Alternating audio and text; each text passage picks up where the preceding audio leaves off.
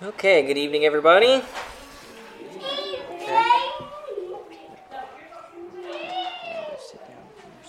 Okay.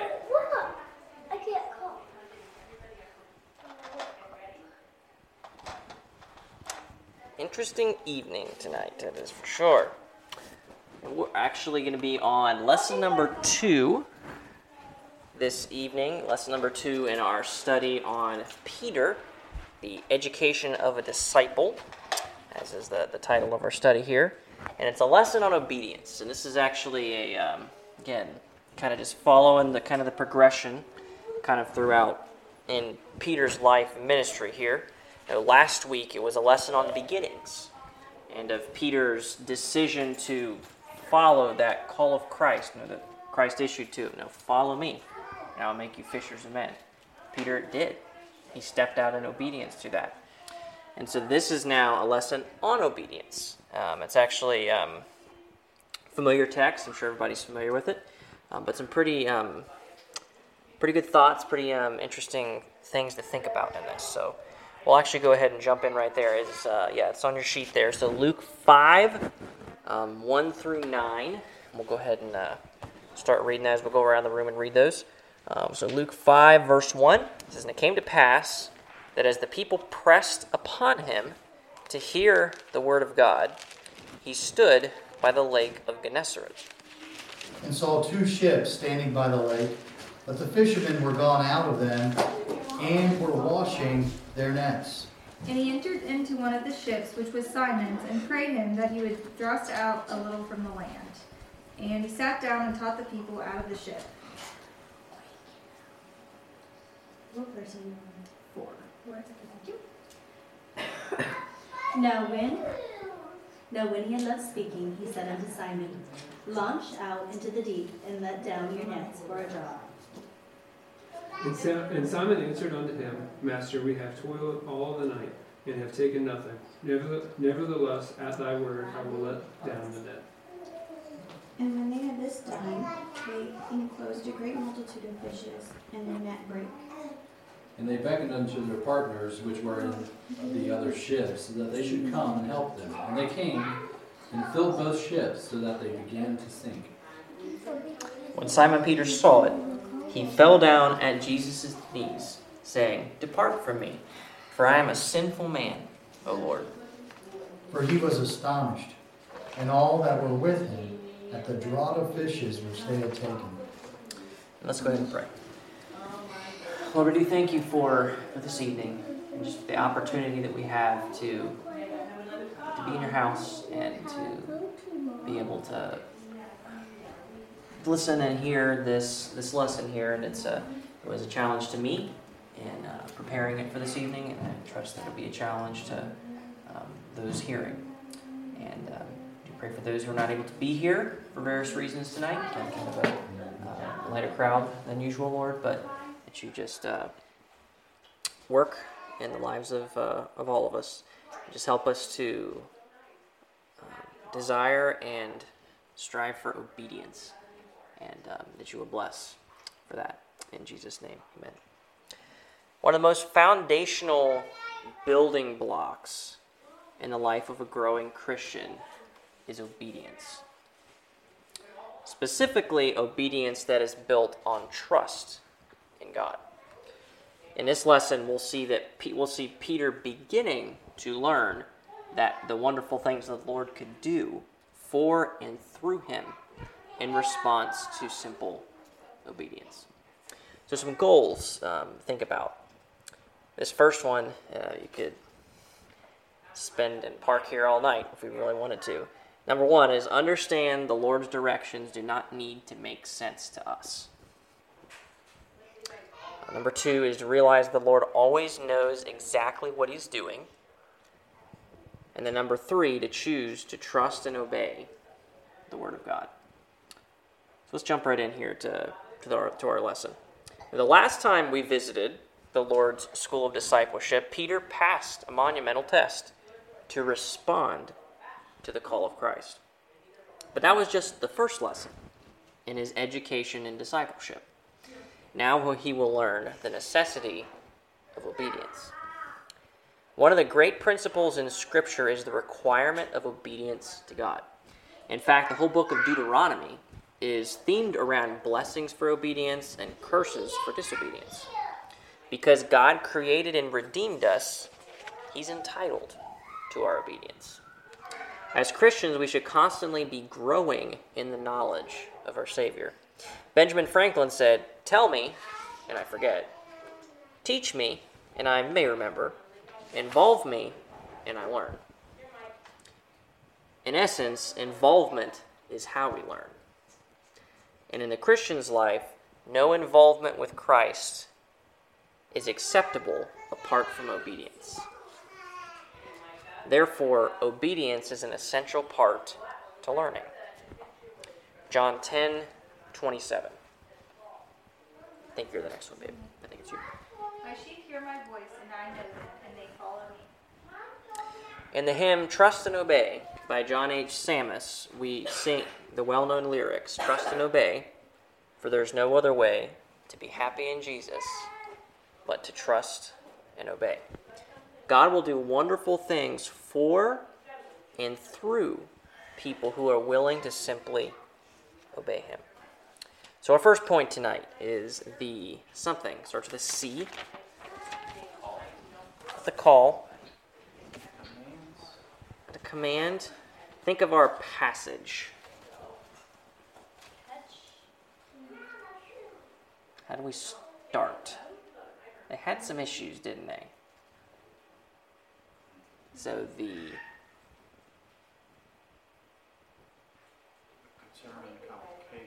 I could say you add an R and this becomes a car. That rhymed.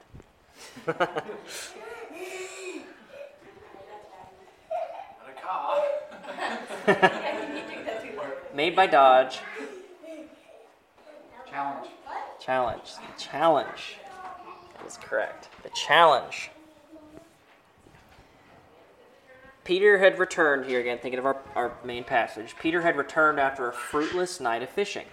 He was exhausted, frustrated, discouraged. As he sat on the shore cleaning his nets, the Lord commandeered his vacated ship as a temporary pulpit. And afterward, Christ issued a command Peter thought made no sense. Subpoint A. Get us here. We are to something out into the deep. Starts with an L. Launch. Launch out into the deep. Jesus told Peter to go back out into the deep and let down the nets. This would take time and effort. And as Peter pointed out, he'd been fishing all night without catching anything. He had no desire to travel to the deep waters again.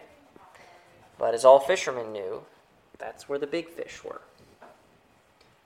The Lord could have directed Peter to throw out his nets on the shore, from the shore. Now, he certainly could have had them swim into shallow water if he so chose.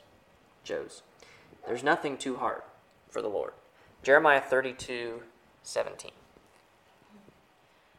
Lord God, behold, thou hast made the heaven and the earth by thy great power and stretched out arm, and there is nothing too hard for thee. Christ, however, wanted to teach Peter a lesson in obedience. Although we may not understand why the Lord directs as he does, we can trust that he has good reasons for everything. As Christians, we can rest knowing that no matter where God tells us to go or how deep the waters are, he will be right there. He will be right out there with us. Hebrews 13:5. He hath said, I will never leave thee nor forsake thee. What blessings and wondrous works of the Lord are we missing out on because of our reluctance to leave our comfort zones and launch out into the deep for God? Subpoint B also starts with an L. Something down the nets. Let down the nets. When God works in our life, it's always greater than we can imagine. Christ commanded Peter to let down not just one, but he said plural, right? Nets. But several nets for a draught of fish. Now, the word draught in the Greek means like a catching or a haul of fish. Now, Jesus was literally promising Peter that if he would let down his nets again, he would pull them up full of fish. The same God that worked miracles in Peter's life wants to do great things in our world today. The famous missionary William Carey said, expect great things from God, attempt great things for God. You often sometimes hear that in reverse too. Attempt great things for God, expect great things from God. The God of Peter and William Carey wants to work in our lives today. Malachi 3:6. For I am the Lord, I change not. Hebrews 13:8. Jesus Christ, the same yesterday and today and forever. It would be a wonderful thing if we would let down multiple nets for ministry and for souls and trust God to use us like Peter as fishers of men. Jeremiah 33:3. Call unto me, and I will answer thee, and show thee great and mighty things which thou knowest not. God has given all of us gifts to use for His glory and for the good of others. If you don't know what your gift is, ask God to show you, and then faithfully accept the opportunities that He gives you to use it. Think of our, back in our previous study, remember? You ask God for opportunities to serve, He generally will give them to you. Remember, size 7, black with the tassels on them. Remember that with the size 7 shoes?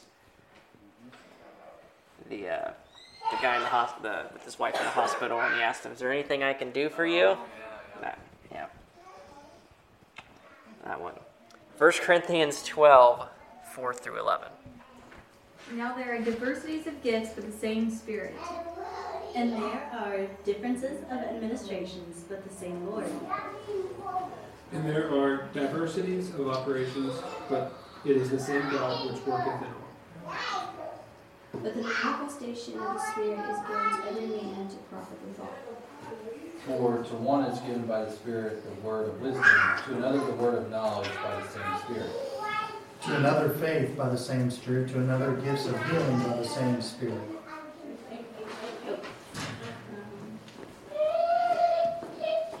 What verse are we on?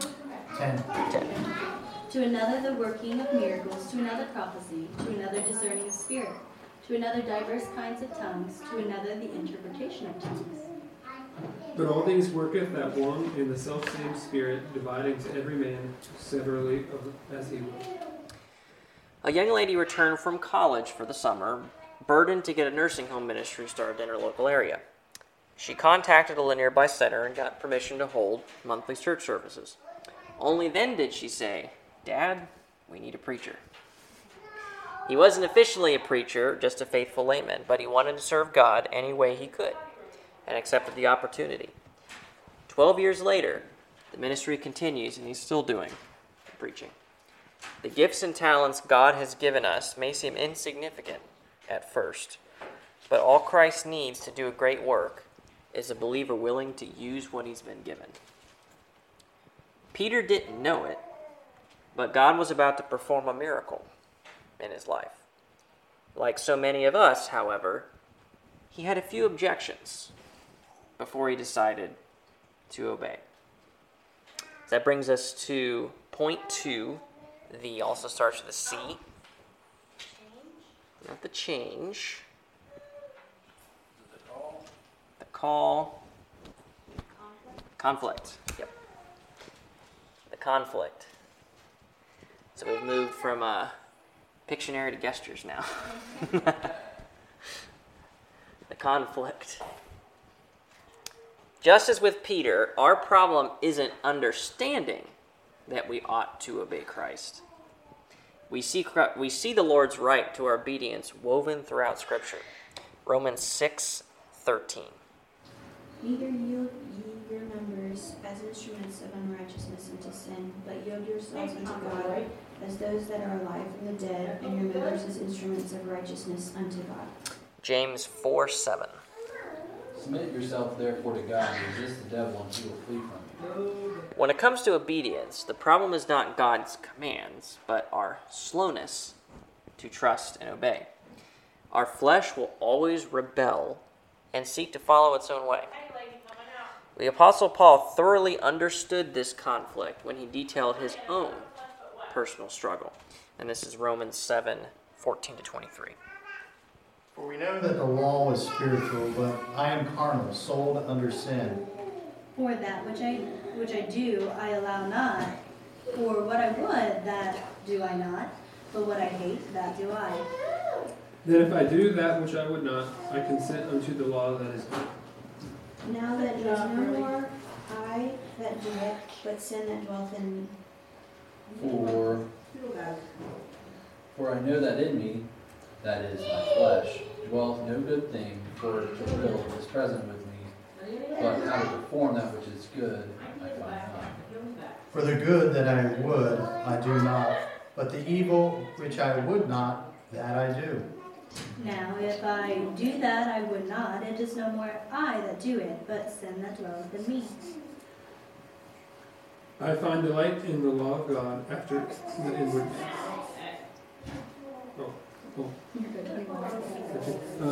I find that then a law that when I would do good, evil is present with me. For I delight in the law of God after the inward man. But I see another law in my members, warring against the law of my mind, and bringing me into captivity to the law of sin which is in my members. Paul, like many of us, had a strong desire to serve Christ, but his flesh constantly battled the new man inside him. That brings us to subpoint A, is something his own way. It starts with a T. Trying to see if you do see it in the text. You do see it in the text in the beginning. It's actually verse 5. Verse 5 starts with a T. If you look at you find it on the front. What was that, John? Toil. That's correct. Toiling his own way. When Jesus promised a great catch of fish, Peter was skeptical. He wasn't an amateur fisherman. He knew the waters and his trade well. The last thing he wanted to do was go out again. There weren't any fish, and he'd been toiling all night. The word toil, in verse 5, is synonymous with labor, and it implies exhaustion. For a professional fisherman with years of experience to come up completely empty for a full night's work had to be discouraging. If you can remember back from our study in the Gospel of John, kind of talked a little bit about fishing and methods and kind of how that worked. It's kind of interesting. We hear the name Adoniram Judson and think of a great missionary. Judson's life, however, was far from easy. In 1813, when he arrived in Burma, there was not one known Christian in that country. For the first 6 years there, he saw no converts. He was imprisoned under deplorable conditions and experienced the death of his wife and, soon after, his release. But despite overwhelming obstacles, he refused to quit. After his death, a government survey showed Burma's Christian population to number some 210,000, or approximately 1 in 58 Burmese. Edmund Burke said, "Never despair, but if you do, work on in despair." We often face discouragement in our Christian lives and wonder if what we try to do for the Lord really makes a difference. God's word assures us that it does. 1 Corinthians 15:58. Therefore, my beloved brethren, be steadfast, unmovable, always abounding in the work of the Lord, for as much as you know that your labor is not in vain in the Lord.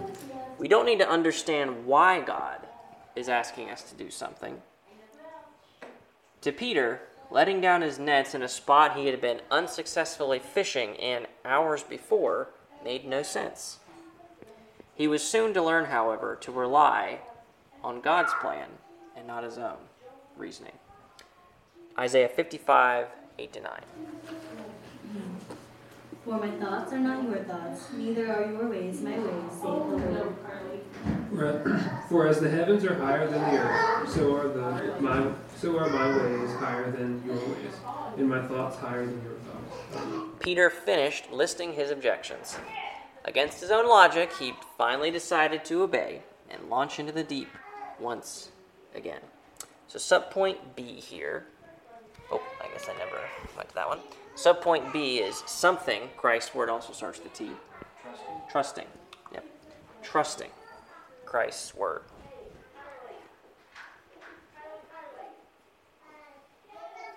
Most of us can remember a time when we were preparing to obey Christ, even though what he was asking us to do made no sense. That's where Peter was as he sailed into the deep and dropped his net for the second time. The first 6 words of Luke 5:6 are a beautiful, simple, and profound summary of the disciples' obedience. And when they had this done. We don't have to figure it out. We just have to do what Jesus tells us to do. Simple and direct instructions are used throughout Scripture. And generally, there's not explanation given to them. Mary's directions to the servants at the wedding at Cana were concise. John 2:5. Is that one? His mother saith unto the servants, whatsoever he saith unto you, do it. We could follow no better advice today. Often our problem is that we want to understand before we will obey. We believe we would be happy to do what the Lord tells us if he would just explain it all before we start.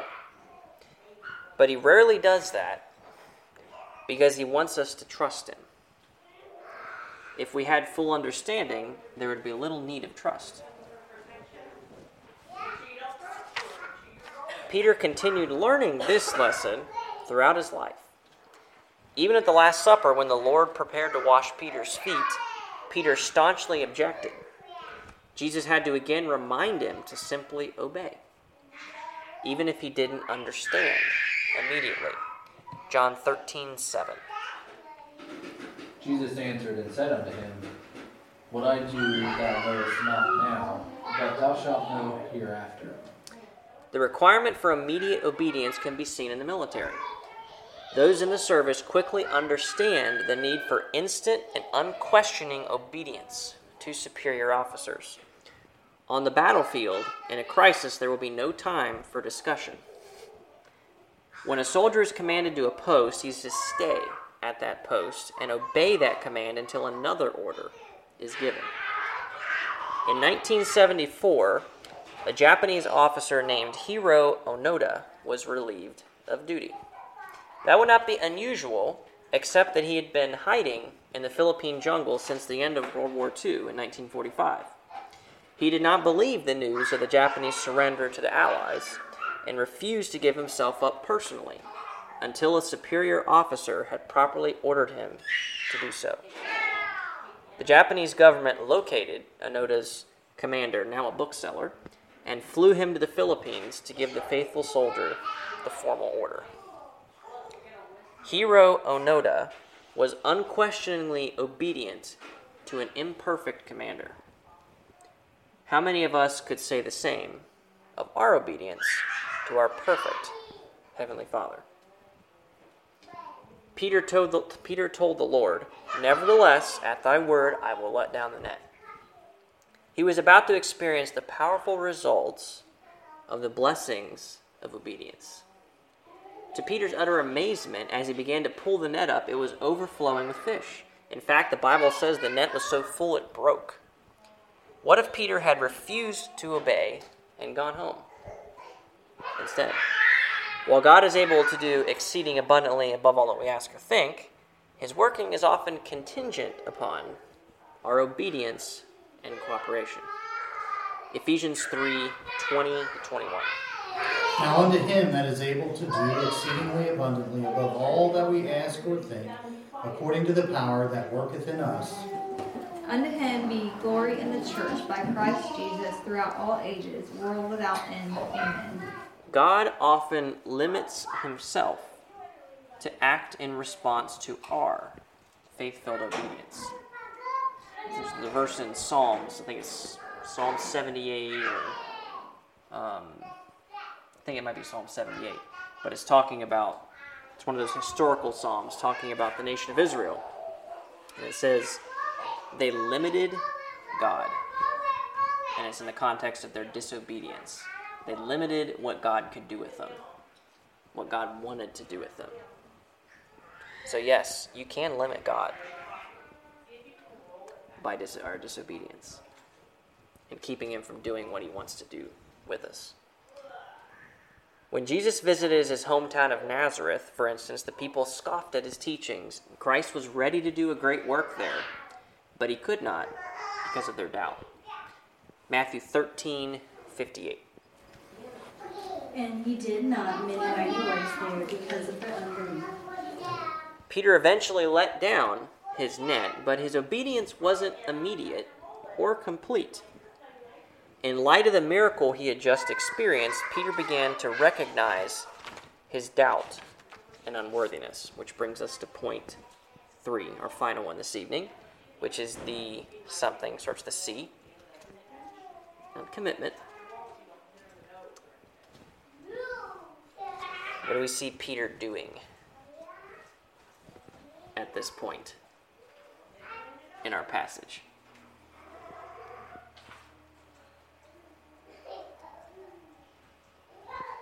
It starts with the C.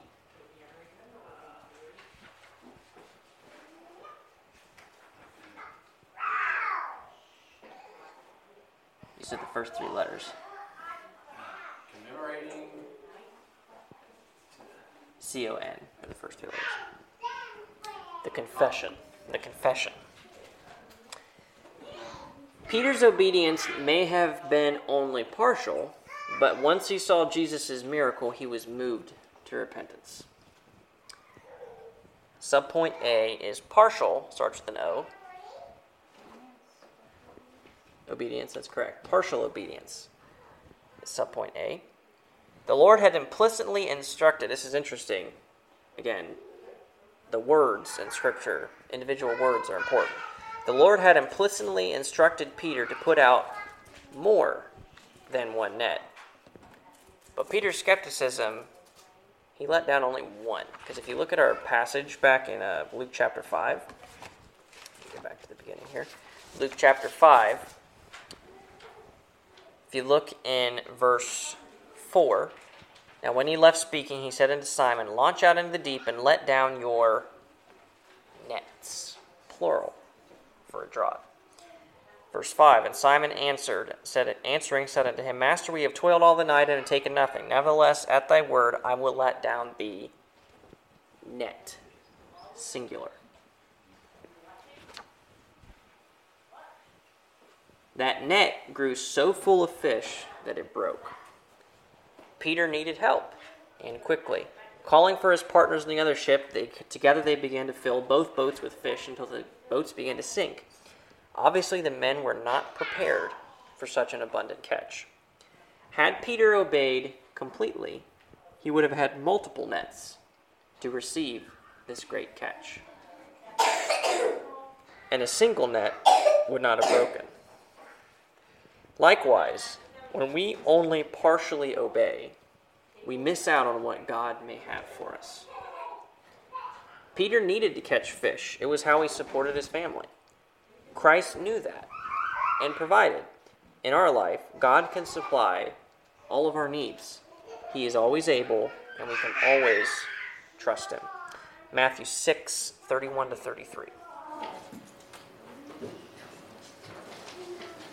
Therefore take no thought, saying, what shall we eat, or what shall we drink, or wherewithal shall we be clothed? For after all these things do the Gentiles seek, for your heavenly Father knoweth that ye have need of all these things. But seek ye first the kingdom of God, and his righteousness, and all these things shall be added unto you.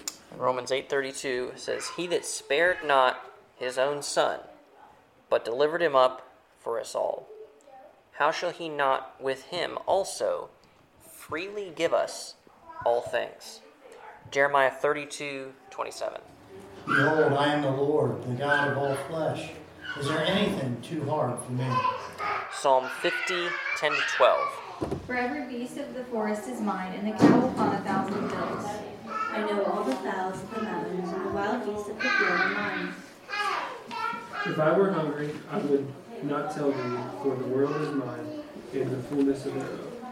God has proven his faithfulness to his people for thousands of years.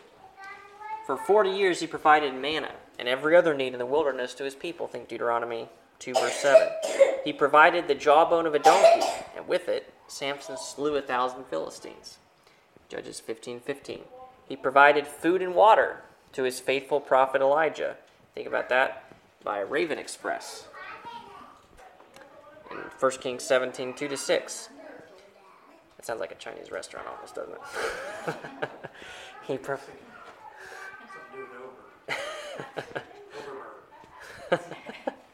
He provided deliverance to Shadrach, Meshach, and Abednego when they refused to bow down to King Nebuchadnezzar's golden image in Daniel 3.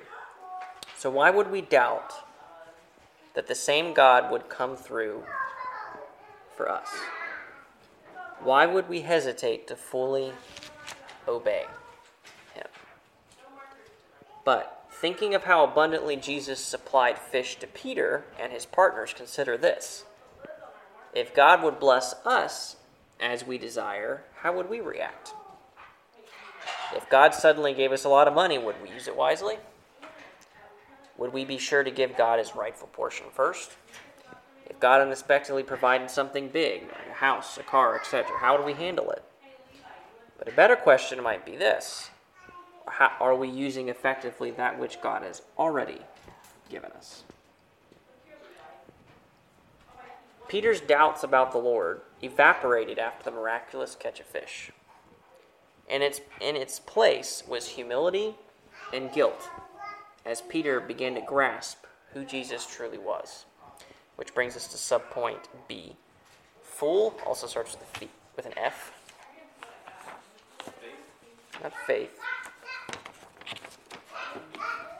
Longer word. About that same length.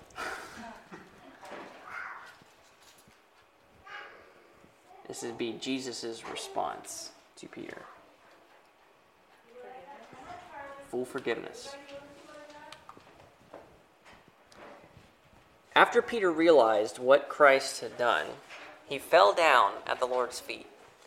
Peter was transformed from the skeptical, brash fisherman of a few verses before to a humbled, broken man in painful awareness of his unworthiness. When we see the Lord as he is, we will see ourselves as we are. Let me say that again. When we see the Lord as he is, we will see ourselves as we are. Isaiah 57:15. I don't remember if you guys said last.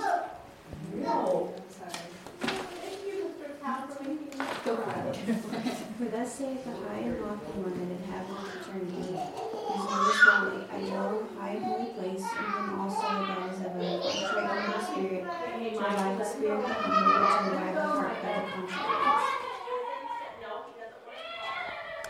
Psalm 51:17.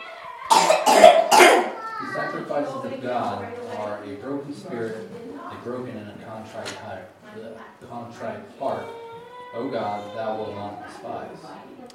In the Bible, a prostration of the body often accompanied an abasement of spirit. In Joshua 5:14, Joshua fell to the earth before the Lord of hosts. In Numbers 22:31, when Balaam realized that he was in the presence of the Lord, he fell on his face before him. In 2 Samuel 9:6, Mephibosheth bowed before David in humble gratitude. In Luke 17:15-16, the one thankful leper, the 1 in 10, fell on his face before Jesus after being healed.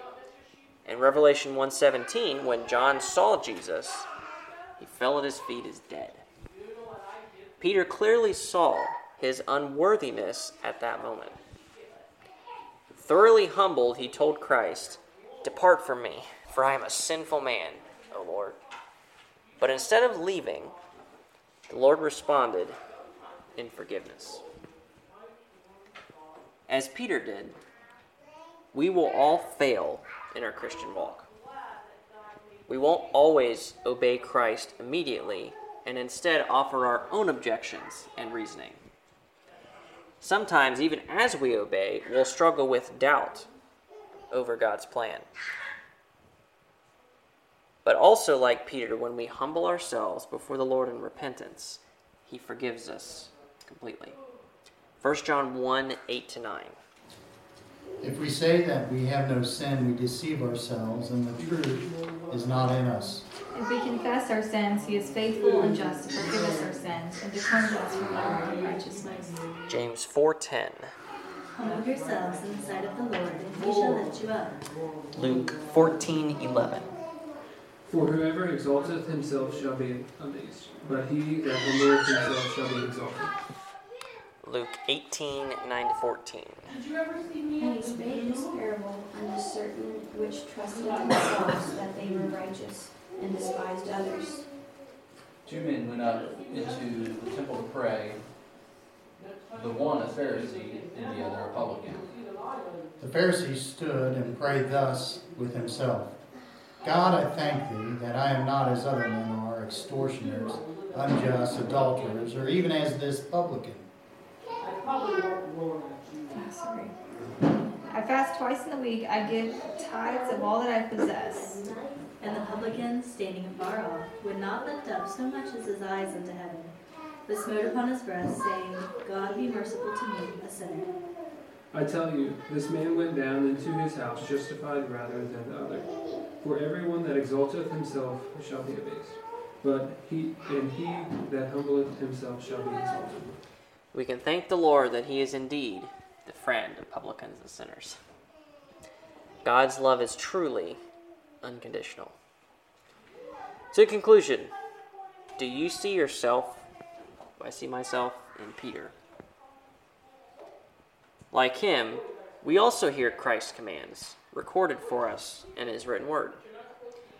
And like Peter, we also hesitate or argue because they don't make sense to us. However, like Peter, we too can ultimately obey. We can make things right and experience the blessings of obedience. How many more fish could Peter have caught if he had let down all the nets? In turn, how many times does the Lord want to bless us, but He can't fully because of our incomplete obedience? In the education of a disciple, learning the lesson of obedience is indispensable. As in the day of Peter, Christ is still commanding, directing, and looking for people who will heed His words. Can He depend on us? So that's the conclusion of lesson number 2. Next week we'll be in lesson 3, which is a lesson on unbelief. Be an interesting one. Any thoughts anybody has on the lesson tonight, or anything that stood out to you in particular? Or hey, John? Yeah, just kind of did that thought of, you wonder how much new blessings we miss just because we don't believe or have faith. I know that that's partially obey and have faith, but we don't do it all right.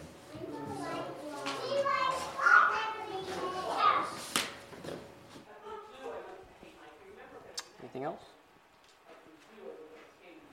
I think, like with kids, you kind of get that understanding of you tell them to do something and you want to trust you, and it's why, or they partially do it, and it's like you can't, you want to reward them, but you can't, because you quite do it all,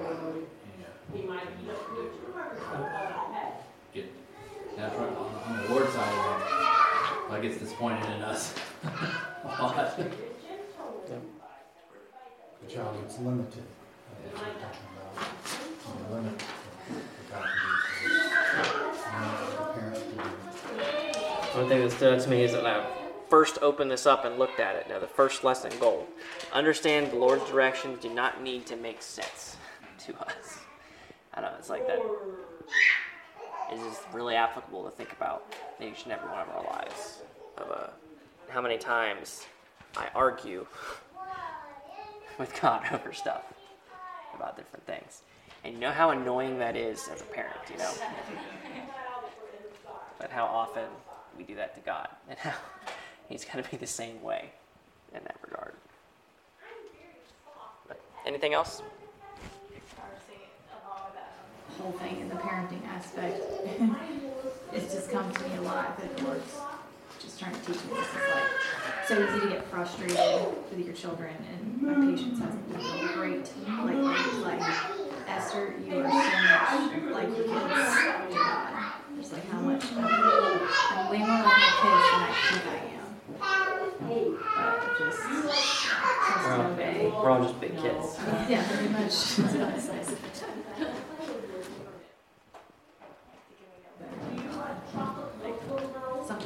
Sometimes I have this argument with my children that it's like, as parents, like, buddy, just, trust and obey.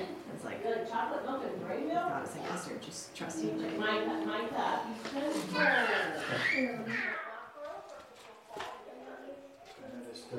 Abby gave the Canadian version of Jeremiah 32:17. She said, "Hey, Lord God."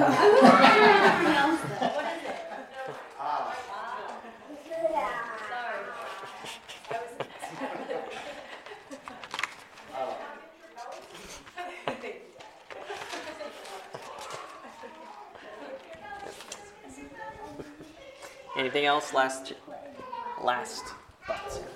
Just a kind of different, but kind of how the lesson is portraying like the big things, how we just don't want to obey the Lord in the big things.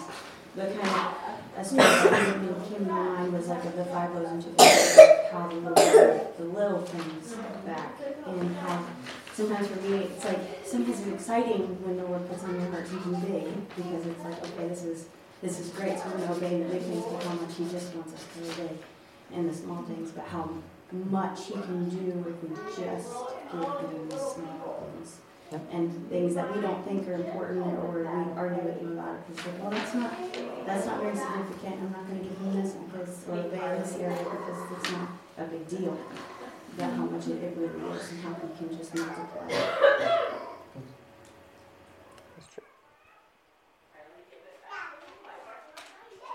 Any last thoughts from anybody, or?